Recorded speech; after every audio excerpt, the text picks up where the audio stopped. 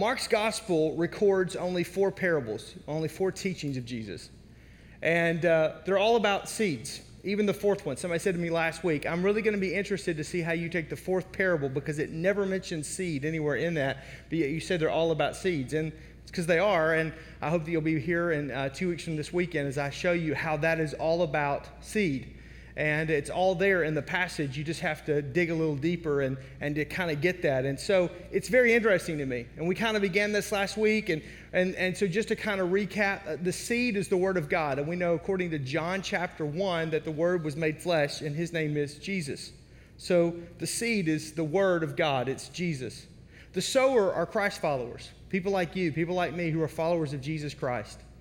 We know that the soil, there's 4 different types of soil. According to the parable of the sower that we talked about last weekend, there's shallow soil, there's thorny soil, there's stony soil, and there's fertile soil. And you cannot control the soil. You cannot control the seed you're going to find today. All you can control is yourself as the sower. And so today, this particular parable about seed found in Mark's Gospel chapter 4, verse 26 through 29, it instructs us that our faithfulness to God is directly tied to the fruitfulness of God in our lives. This is the only place, so the Matthew, Mark, Luke, and John are called the Gospels. They're the 4 basically biographical sketches of the life and the teaching, the death, the burial, and the resurrection of Jesus Christ. Mark is the only one that records this parable. It's not found in the other 3. The only one that's recorded here. And it's different than the sower, which is the parable of the sower that we talked about last week, because today it's about the seed, the parable of the seed. The sower in the parable of the seed plays a very minimal role. The seed grows without the sower's effort. And the way in which that seed grows is very much a mystery. And this is really how the gospel message works. That we have a part in it, but yet there's this divine mystery, there's this divine sovereignty that when we partner with God, when we do things God's way, He begins to do things in our life that only He can do. And so I want to get into this right now. Mark's Gospel, chapter 4, verse 26. Jesus said also, this is what the kingdom of God is like. A man scatters or sows seed on the ground, night and day, whether he sleeps or gets up, the seed sprouts and grows, though he does not know how. Verse 28. All by itself, the soil produces grain. First the stalk, then the head, then the full kernel in the head. And as soon as the grain is ripe, he puts the sickle to it because the harvest has come. Now, I want to give you just 3 observations from this today, but I want to make a statement that kind of prefaces a bit of this. He uses the phrase, the kingdom of God. When you see that in Scripture, the kingdom of God, it's not talking about a physical kingdom. We do understand that heaven and earth will pass away, and God will establish a new heaven and a new earth. So in a physical way, that will be the kingdom of God that will come. That's after the rapture of the church and the end of the world and all that kind of stuff, right? But the kingdom of God is not a physical building. It's not a church. It's not a structure. It's not like the magical kingdom in Disney, right? You understand there's no castle here, right? Because there's phrase and terminology that's used in the New Testament that can sound somewhat mystical or like a fantasy or like some kind of medieval Game of Thrones, kind of Knights of the Round Table, kind of a type of a it's not that. Kingdom of God, the kingdom of heaven, Jesus will refer to this multiple times. It's the way of God. It's the way of following Jesus. It's how we are to act, how are we to respond, what are we to do with our lives as followers of Jesus Christ, what that looks like, kind of our code of conduct, kind of our value, our culture, the way in which we do this. Now, he's speaking here, Jesus is in the Gospels of Matthew, Mark, Luke, and John. All this is set in the context of first century Jerusalem. These are all Jews that he's speaking to. Very few Gentiles are in the mix. Actually, the gospel doesn't really completely go to the Gentiles until Acts chapter 6, I believe it is, or 9. I'm transposing my mind real quick. But it's when Peter goes to the house of Cornelius, who's an Italian, and he comes in and they take the gospel there. And because God's told them that the gospel will go into all the world. And so it's part of the fulfillment of what Jesus will say in the Great Commission to go into all the world and preach and teach the gospel. So in first century Jerusalem, Judaism it's a religion that everybody follows. And so every Jew, even to today, understands that what we would call the Pentateuch, which is the first 5 books of the Old Testament, it's basically written, the Torah, if you would, for Jews, it's written in a way in which it's how man is to live in right relationship with each other and with God. If you will follow this code of conduct, if you will follow what's called the Levitical law, which is found in the book of Leviticus in the Old Testament, the Levitical law, it's a covenant of how man lives in right relationship with God and with each other. And the Jews believe and believed in this context that if they would just simply follow that way of the kingdom, follow that kingdom of heaven, follow that kingdom of God, that they would indeed be in right relationship with one another, in right relationship with God. It was the best way to live on this planet in the here and now and the sweet by and by.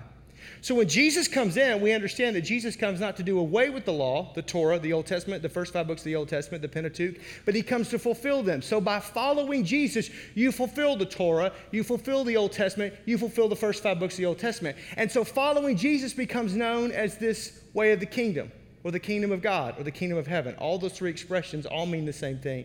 It's what it means. It's the code of conduct, the value system in following Jesus. So don't get all wigged out about, is he talking about a physical kingdom? Is this like the Magic Kingdom? Is Mickey and Minnie going to be there? You know, Snow White somewhere? I mean, is this some castle? Is this some... Because again, we don't talk in terminologies like that. I don't get up here and go, you know, the Kingdom of Life Church. You would think, he thinks he's a king. Let's get our stuff and get out of here, right? This guy is smoking some crack. Let's just get out of the building. So when you read it in Scripture, sometimes we just kind of go by it. And if you've been in church very long, you kind of go, oh, yeah, of course that's what that is. But the reality is a lot of people just don't know. And so I want you to understand. So he says the kingdom of God, the kingdom of heaven is like, and he goes into this parable of the seed. And the first thing I want you to notice is that he says that you, as a Christ follower, the sower, the person who scatters the seed, is to be faithful. I am faithful. Verse 26, I am to be faithful. As a follower of Jesus Christ, as a sower of the seed, I am to be faithful. That's my job. Look at verse 26. He said, this is what the kingdom of God is like. A man scatters seed on the ground. That's what you do. It's a declarative statement. You sow the seed. That's your job. You sow the seed. That's your responsibility. You sow the seed. That's your calling. How are you doing with that? How's that working for you? You see, I think many times we think that my job is to be fruitful. My job is to control the harvest. My job is to make sure that this happens and that happens. My job is to do, no. God never called you to that. Sometimes the reason why we deal with anxieties and stress and pressures is because we're doing things we were never called to do. We are operating in ways in which our operational system was never intended or desired or designed by God to do. So the reality is I'm not called to be fruitful. I'm not called to pastor 10,000 people. I'm not called to reach everybody for Christ. I can't control all of that. All I can do is tell people about Jesus. Now, I'm called to tell everybody about Jesus. I'm called to tell 10,000 people about Jesus. I'm called to tell everybody I come in contact. That's the way of the kingdom. The way of the kingdom is that I live a life that's right before God and right before man, that I love the Lord my God with all my heart, mind, soul, and strength. I love my neighbor as myself. And if I do that, in doing so, I fulfill the law. Isn't that interesting? That's the way Jesus did it. That's the way of the kingdom.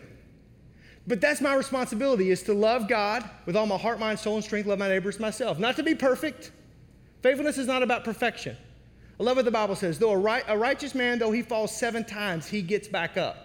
You know the difference between righteous people and unrighteous people? Unrighteous people wallow in their unrighteousness. Righteous people say, I may be defeated today, but don't gloat over me, my enemy, for though I have fallen, yet I will arise. From these ashes, this phoenix will come up. From this turmoil, from this defeat, from this imperfection, I'm going to come up. Why? Because greater is he that's in me than he that's in the world. See, God never called you and I to be perfect. That's why he gave us grace. You ever thought about that? If you didn't need grace, why would Jesus go to the cross and die on the cross for something you don't need? No, you need grace. So use it. Don't waste it. Use it. Don't act like you don't have problems. Own your own mess. Own your own stuff. Use it. God never called you to perfection. God never called you to ascent to a particular pinnacle or whatever. That's you. And then there's nothing wrong with aspiration. There's nothing wrong with ambition. But understand, God just calls us to be faithful. Faithful. What does that look like? Faithful. I think sometimes people kind of go like, we're given time, we're given talent, we're given treasure. So here's the way I know how to do it. Those are things that I can control in my life. I got so much time, and time is equal among everybody. What am I doing with my time?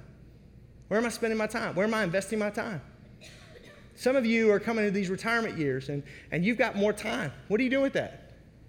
My mother, she's funny because she's in that retirement mode, and my mother's like the queen of Facebook. I mean, she is on Facebook all the time. She's watching this. Hey, Mom. She's on Facebook. So I'm watching what I'm saying. And so anyhow, Mom, that's Kevin Nash that's laughing right there. I'm just letting you know that. So she's on Facebook. And my mother, she watches everything on Facebook. She posts everything on Facebook. Everything's about something. And I'll call and say, Mom, how are things going? It's good. I already told. And she'll start telling me about stuff that's happening. She said, but I put it all on Facebook. Oh, Mom, I don't look at Facebook. She goes, but you have posts on Facebook? Yeah, because I have a Twitter account, and my Twitter account sends it to my Facebook account. I also have an Instagram account. I know how to even use Instagram. I'm just not that complex. I mean, I was sitting on the airplane with my 15-year-old, and she's like, Dad, you need an Instagram account. I said, Insta what? She said, an Instagram account. I said, I have a Twitter account. She goes, no, Twitter is dead, Dad. Twitter is dead. You need Instagram. So I said, okay, well, I handed her my phone. Well, next thing I know, when I landed, man, I had like 500 followers. I was like, wow, that's awesome. How does this work? And she said, Dad, I can help you.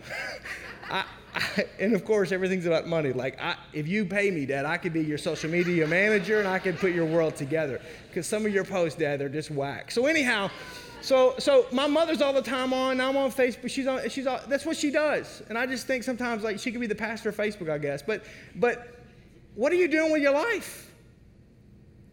I mean, how many hours you spend on social media? Honestly, looking at somebody else's life. And honestly, really looking at the highlight reels, because nobody really puts the bad stuff on there. I preached a horrible message. Let me show you that. No, if I preach a great one, I go, man, God really failed. Let me show you. I mean, God really showed up, and the glory of God fell in the room, and let's see what's going on. Why? Because I want all my preacher buddies. I'm good. I'm better than you are. That's why I'm putting it on Facebook. I'm just teasing. But you understand what I'm saying? So you do the same thing, right? So I did this and that. I got a good hair day, and you go vacation or whatever. You go out to eat 3 times in a day. Whatever it may be, you just do your thing. And so, but what are you faithful with your time? Faithful with your talent. There's a lot of talented people at Life Church. When I get to know people and get to talk to people and really get to spend time interacting, there are some fascinating people here. I mean, there's some really, and I'm not just saying this because I'm in front of you. I'm telling you, like, everything we need to reach the city, God's given us. There's some amazing, brilliant people and amazing, brilliant professionals and some people that have some incredible creative ideas, and God's put awesome things inside of you and all these things. Are you being faithful with that talent? Or are you just using that talent to trade days for dollars? Because God gave you that more than just to make a living. God gave you that talent because He wanted to use it for the kingdom. Amen. Are you faithful with your treasure? You know, some of you have the ability to make money, and you have the ability, it's a gift. And I didn't come up with this. It's Romans chapter 12 talks about the gift of giving, and you cannot give that which you don't have. And so God gives you the ability in business to be able to acquire money and to do that. What are you doing with that? I mean, even as some of you kind of get into retirement and you're thinking about wills and you're thinking about all this kind of stuff, have you ever thought about leaving an annuity or some type of a fund where it will perpetuate itself, not for Life Church, but for missions? For a missionary or missions organization. Because you're going to give it to your kids, they're going to go through it just like water. But you give it to something that lives beyond you. You leverage that. See, that's what being faithful is about. Faithfulness is not about my name being in lights. Faithfulness is not about man's applause. Faithfulness is not about me making everybody happy. Faithfulness, I can't quantify it in a spreadsheet. Faithfulness is about me doing what God's put in my heart to do, about me doing with what He's given me the ability to do, about me juicing everything that I have with what He's given me. I grew up in a blue-collar working household, and my dad worked in a factory, which always didn't make sense to me because they built air conditioners, and the factory itself was un-air-conditioned. And they were big units. And one summer I worked. It was only one summer. That's all I needed. One summer I worked there. And I'm a pretty ambitious kid. I'm the kind of kid I would sell greeting cards door to door, and I was in about the 4th grade, 3rd grade, because I wanted to buy like a football, or I wanted a Boy Scout knife or whatever. So my dad would tell me I had to go figure out. So I figured out I'm going to steal it and he'll kill me, or I'm going to go sell it. And so I started making money that way. So I'm always been that way. And so I'm like, sure, Dad, I'll go work. And they're paying good money an hour. And so we were working these 4-10s. So 4 days, 10-hour shifts. Building air conditioners. There were 60 units a day that we built, and then a lot of times I'd get overtime on Friday. And so I'm 19 years of age. We'd be up at 5 o'clock in the morning going to the factory, and about a few weeks into this, I'm just thinking, dear God, there's got to be an easier way to make a living than this. And why in the Sam Hill are you up every morning doing this job? And so one morning, he just kind of came out on the way in. And I just said, I got a question, Dad. Okay?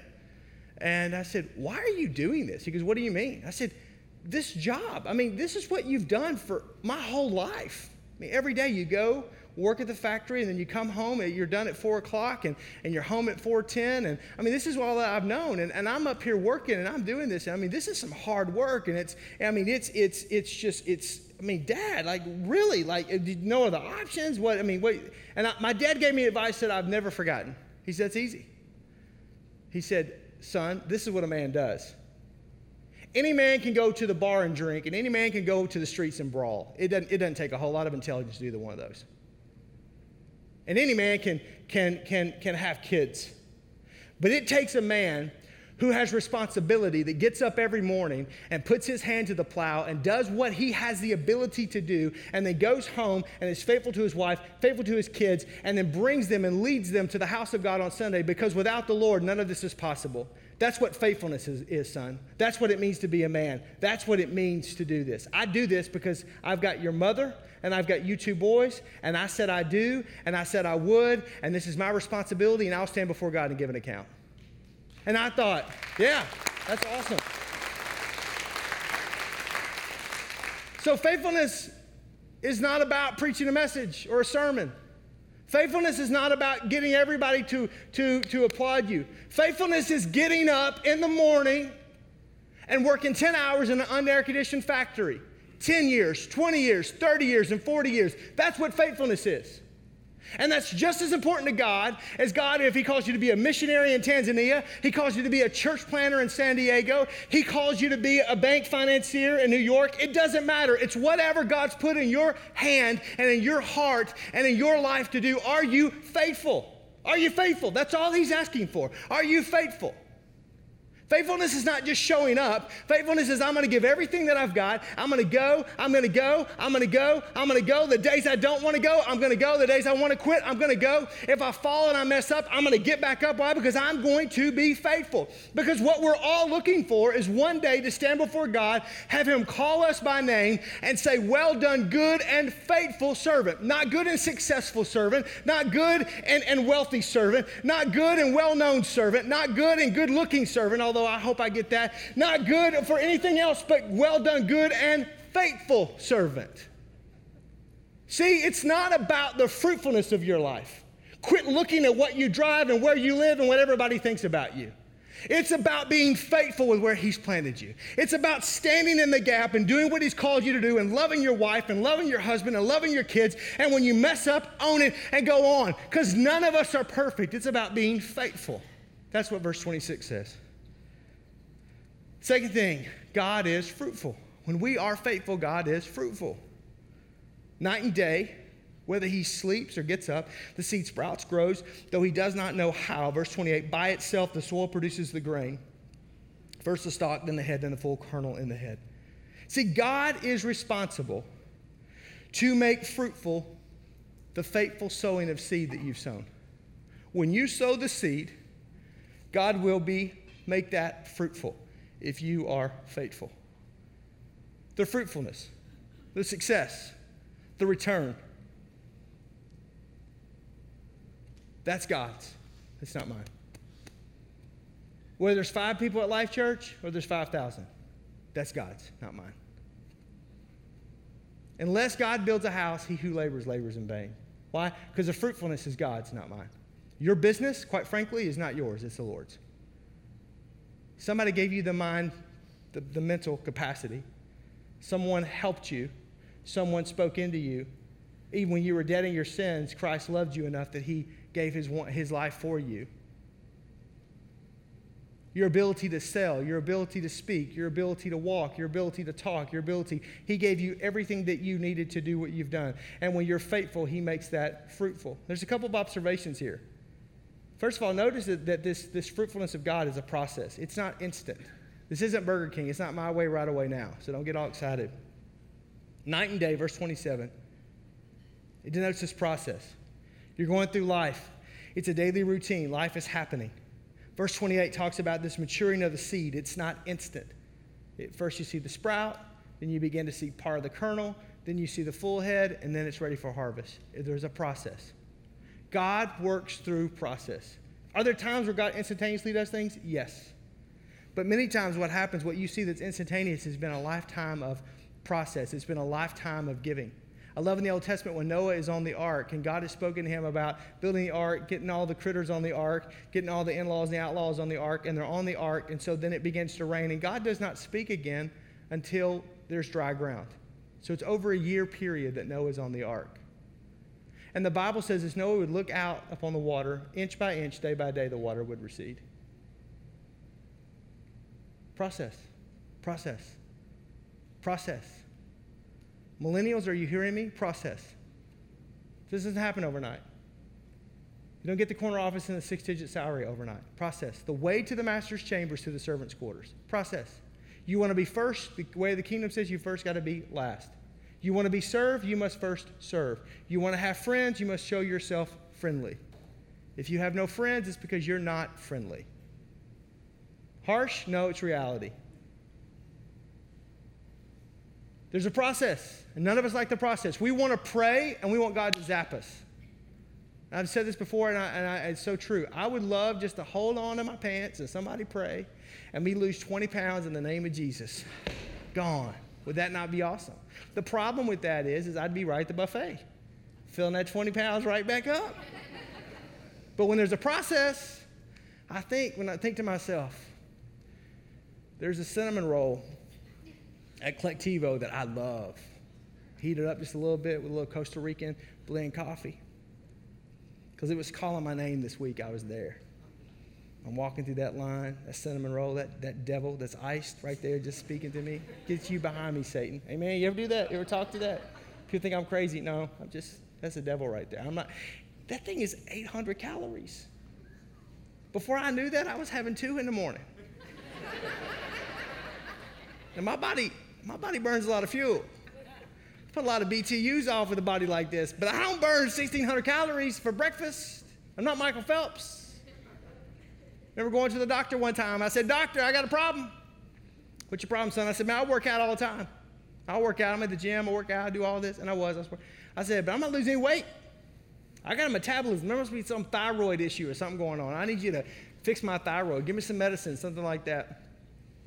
He starts asking me questions. At the end of it, he says, "Aaron, you, based on what you're telling me, are consuming around 6,000 calories a day. You could live at the gym and you're going to gain weight."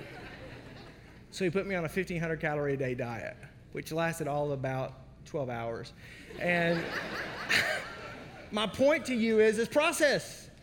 I don't like it, but process. But we go through process because it teaches us. In the same way with fruitfulness in our life, it's a process. Notice that the process, verse 27 says, it's a mystery. He does not know. He doesn't know. Even the wisest farmer on the earth can never fully explain all that takes place in a grain of wheat when it's been sown. He knows the broad facts, that unless he puts it in the ground and he covers it up, there will not be an ear of wheat at harvest time. But he cannot command the prosperity of each grain. He cannot explain why some grains come up and other grains die. He cannot specify the hour or the minute when life begins to show itself. He cannot define what that life is. These are matters he must leave alone. He sows the seed and leaves the growth to God. 1 Corinthians chapter 3, verse 2 says, it's God who makes things grow. It's God who makes things grow. There's a certain mystery to this. There's a mystery to the seed. The seed is what produces, not us. We just sow the seed, but the seed is what produces. The seed is what's fruitful. The seed is what's fruitful. The seed doesn't need you. The seed doesn't need me. All the seed needs is for us to trust God and plant it. All he needs us to do is be faithful and plant it. Just simply plant the seed and let the seed grow. But there's a certain mystery. I don't understand all of it. And I'm just going to say this. I don't believe we should check our brains at the door. I think God gave us our brains, our cerebral cortex, and all the wiring in our head to learn and to grow. And I think we're made in the image and likeness of God. And so I think you should read. I think you should grow. I think you should push back on things. I think you should test things and see all of these things. But at the end of the day, you're finite. You're limited. You have a beginning and an end. God, the God that you're trying to understand, is infinite. He has no beginning. He has no ending. You cannot completely absorb that. There are some things about God we're just not going to stand this side of eternity. We used to sing an old song in the church called By and By When the Morning Comes. When the saints of God are gathered home, we will tell the story of how we've overcome, and we will understand it better by and by. But in the here and now, it's going to be the way the Apostle Paul says, I see through a glass darkly. I see moments of momentary light and clarity, and then it's gone. Because there's a mystery to some of this. How is it that God can come into someone's heart and life and take someone who's wretched and bound and free them from drugs and alcohol? I don't know, but only God can do it. How can somebody take a marriage that is just completely wrecked and jacked up and restore it and bring it back together? I don't know, but he could do it. How can God take a prodigal son and daughter who are far away and their hearts are broken and bleeding, and they walk through the doors of a church and they hear the gospel message, and the seed that's been sown and watered year after year after year after year of faithful parents, that child comes back to God? I don't know, but that's how God works. And I'm just going to tell you, I'm okay with that. Because I don't want a God that I completely understand. I don't want a God that I can completely compartmentalize in some equation or some mathematical algorithm. I want a God who's greater than me. I want a God who I don't understand all this, but the more that I seek him, the more I learn. And the more that I get closer to him, the more he reveals to me. And the more that I get into the depths of his word, the more the revelation begins to flow, until one day I see him face to face and I hear those words, well done, good and faithful servant, enter in. And then my questions are answered. But this side of eternity, there's a certain amount of a mystery we don't completely understand. And there's a divine automation with the process. Verse 28 says, and the growth occurs, quote unquote, of itself. Of itself in the original language in the Greek is where we get the word automate or automated. The laws of nature are the laws of God. But the metaphor here in this parable insists that the kingdom depends on God's power bringing it to pass, not upon human effort or human agency. That seed works. You have to trust the seed. You have to trust the word of God that's in your hand. That's why living and being in God's word is so important. You want to have a harvest of righteousness? Sow that seed that's in that book. Get in that book. Read it. Study it. Devour it. Take it in. Because the secret of growth is in the seed. It's not in the soil. It's not in the weather. It's not in the cultivation. But the seed works according to its own nature. It's the power of the seed. So I am to be faithful. God will be fruitful. And verse 29 tells us that the harvest will come. The harvest will come. As soon as the grain is ripe, he puts the sickle to it because the harvest has come. The end of this parable, there's an assurance. Maybe it's even the primary focus of the parable. That if we're faithful to sow the seed will produce of itself, and the harvest will come. It's the assurance of the harvest. It's an encouragement to keep sowing God's word, to keep living God's word, to keep walking the way of the kingdom, the way of heaven. That God works even when our work is done. We're going on with our life, but we've sowed the seed. See, you don't reap what you've sown today. You reap today what you sowed yesterday, and you will not reap what you've sown today. You will reap what you've sown today tomorrow. What are you sowing today? That's what you're going to reap tomorrow. What did you sow yesterday? Because that's what you're reaping today. Genesis is very clear about this. As long as the earth shall endure, there'll be seed, time, and harvest. Seed, time, and harvest. It's the way of the kingdom. But the harvest is going to come. God will be fruitful where you have been faithful. God will be fruitful where you've been faithful. Galatians chapter 6, verse 7 and 9 says, do not be deceived, for God cannot be mocked. A man reaps what he sows. Verse 9. So let us not become weary in doing good, for at the proper time we will reap a harvest if we do not give up, if we just be faithful. Luke chapter 16:10 says, he who is faithful in that which is least is also faithful in that which is much. That's how God works. He gives you a little and sees what you can do with it. I hear people saying all the time, well, if I had more, it's kind of what I call the case of the if I hads. Well, if I had $1 million, I would, and if I had this, I would. No, you wouldn't. I've taught both of my daughters, if you won't tithe, bring 10% according to God's word on $10, you'll never tithe on 100, you'll never tithe on 1,000, you'll never tithe on 10,000, and you'll never tithe on 100,000. Because a tithe on 100,000 is $10,000. That's a lot of money. But it all begins with a principle. Are you going to be faithful in little? And then God will make you ruler over much. But if you're not faithful in little things, God will never bless you and make you ruler over much. Promotion doesn't come from the east and the west. The Bible says it comes from heaven above. So it's not about your boss. It's not about your company. It's not about the politics that are going on. God sets the people that he wants where he wants them. Now, unless you don't want to believe the Bible, you want to cut that out with a pair of scissors. But last time I read it, I don't get editorial privilege over it. Again, that's the power of the seed. Here's what I do know, is if I'm in right relationship with him, Matthew 6:33, all these other relationships will take care of themselves. But if this ain't right, this will never be right. If this isn't where it needs to be, this will never be that way. Don't worry about divorce. You focus on the Lord, your spouse focused on Jesus, fill him with the cup of your life, things will take care of themselves. But you can spend your entire life trying to take care of everything else in your family and in your home and in your marriage, and you neglect this relationship, this is off. Just telling you. It's the way it works. Oh, but I know someone, yeah. I mean, I met Tiger Woods one time too, and Michael Jordan. They're pretty incredible, but they're not the average run-of-the-mill golfer or basketball player or athlete. And quite frankly, they don't live in the same strata financially that anybody else that I know does either. So you're going to live your life on an anomaly? Or are you going to build it on what the Bible says is the norm and the way that's worked thousands of years on this planet? The harvest will come. The harvest will come. And so I just think as I'm preparing this message that there are people that you're just discouraged because you're doing the right things. And you're not perfect. And I want you to understand, God doesn't ever expect you to be perfect. But you're not perfect and you're just going, man, I'm not seeing the harvest that I want to see come. And so you don't have to try to help it grow. You just have to trust. Faith is the currency of heaven, right? Faith is the substance of things hoped for. Hebrews chapter 11, verse 1. It's the evidence of things not seen. Being faithful denotes that I have to trust. I have to exhibit my faith. I have to put it in something. I'm putting my faith in the seed, which is God's word, that it will produce in my life. That's why you're here today. Not because of me, or because of a building or a group of people, but because you put your faith not in a man. That's scary. That's crazy. Not in a group of people. No. But in a person, and his name is Jesus. And we know that Jesus is the Word made flesh. You put your faith in God's Word. And you lean so heavily on God's Word that if it were to move, you would fall.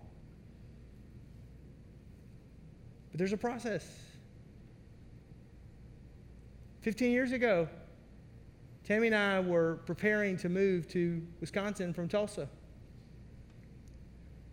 And coming here, I remember this whole thing about just trusting the Lord, that God would make fruitful the things if I would be faithful.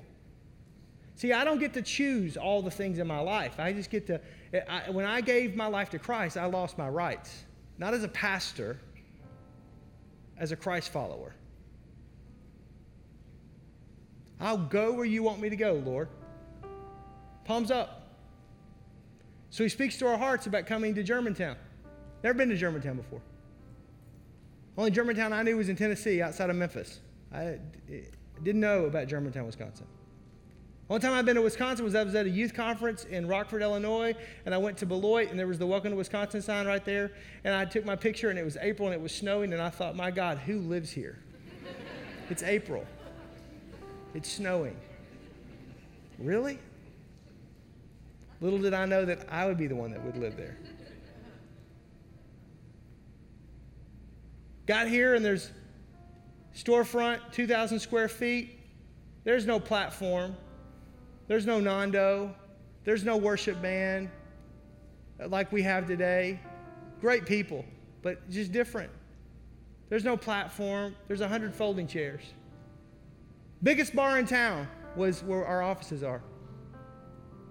I'd come in on Saturday night, and I'd begin to pray and just kind of prepare for Sunday. And I'd hear like the people and see all the people coming in and all the buzz and everything that was happening right there. I'd go into that little room, and I'd go back to the sound table that was donated by the church that we were planted by, and there's a folding table that it's sitting on, and there was 100 folding chairs, and I'd turn on the music, and the speakers were on tripods, and it was just a very humble setup. And I began to pray, oh God. And if I'm really honest with you, the thoughts would come through my mind like, why did I leave Oklahoma? Why am I here? God, there's 100 people. Lord, I don't understand, God. But there would be this overwhelming sense of peace, this overwhelming sense of confirmation that I was just to be faithful and that he would be fruitful. But God, you put these big things in my heart. And when I was in Bible college, there were these big things that I want to do. And I just don't see that happening here. And I don't know anyone here. And I talk different than everybody else talks. And I'm the hick from the stick compared to these people. And Lord, why am I here? And what's going on? There'd just be this still small voice of the Holy Spirit just going, just be still and know that I'm God. Just be faithful to do what I've called you to do. The things that I put in your heart, just do this here. And I would meet with other pastors and they'd tell me I'm crazy. They would tell me that I'm nuts. I had one guy tell me you should go back to Oklahoma because the way you want to do church, which is how we do it now, will never work.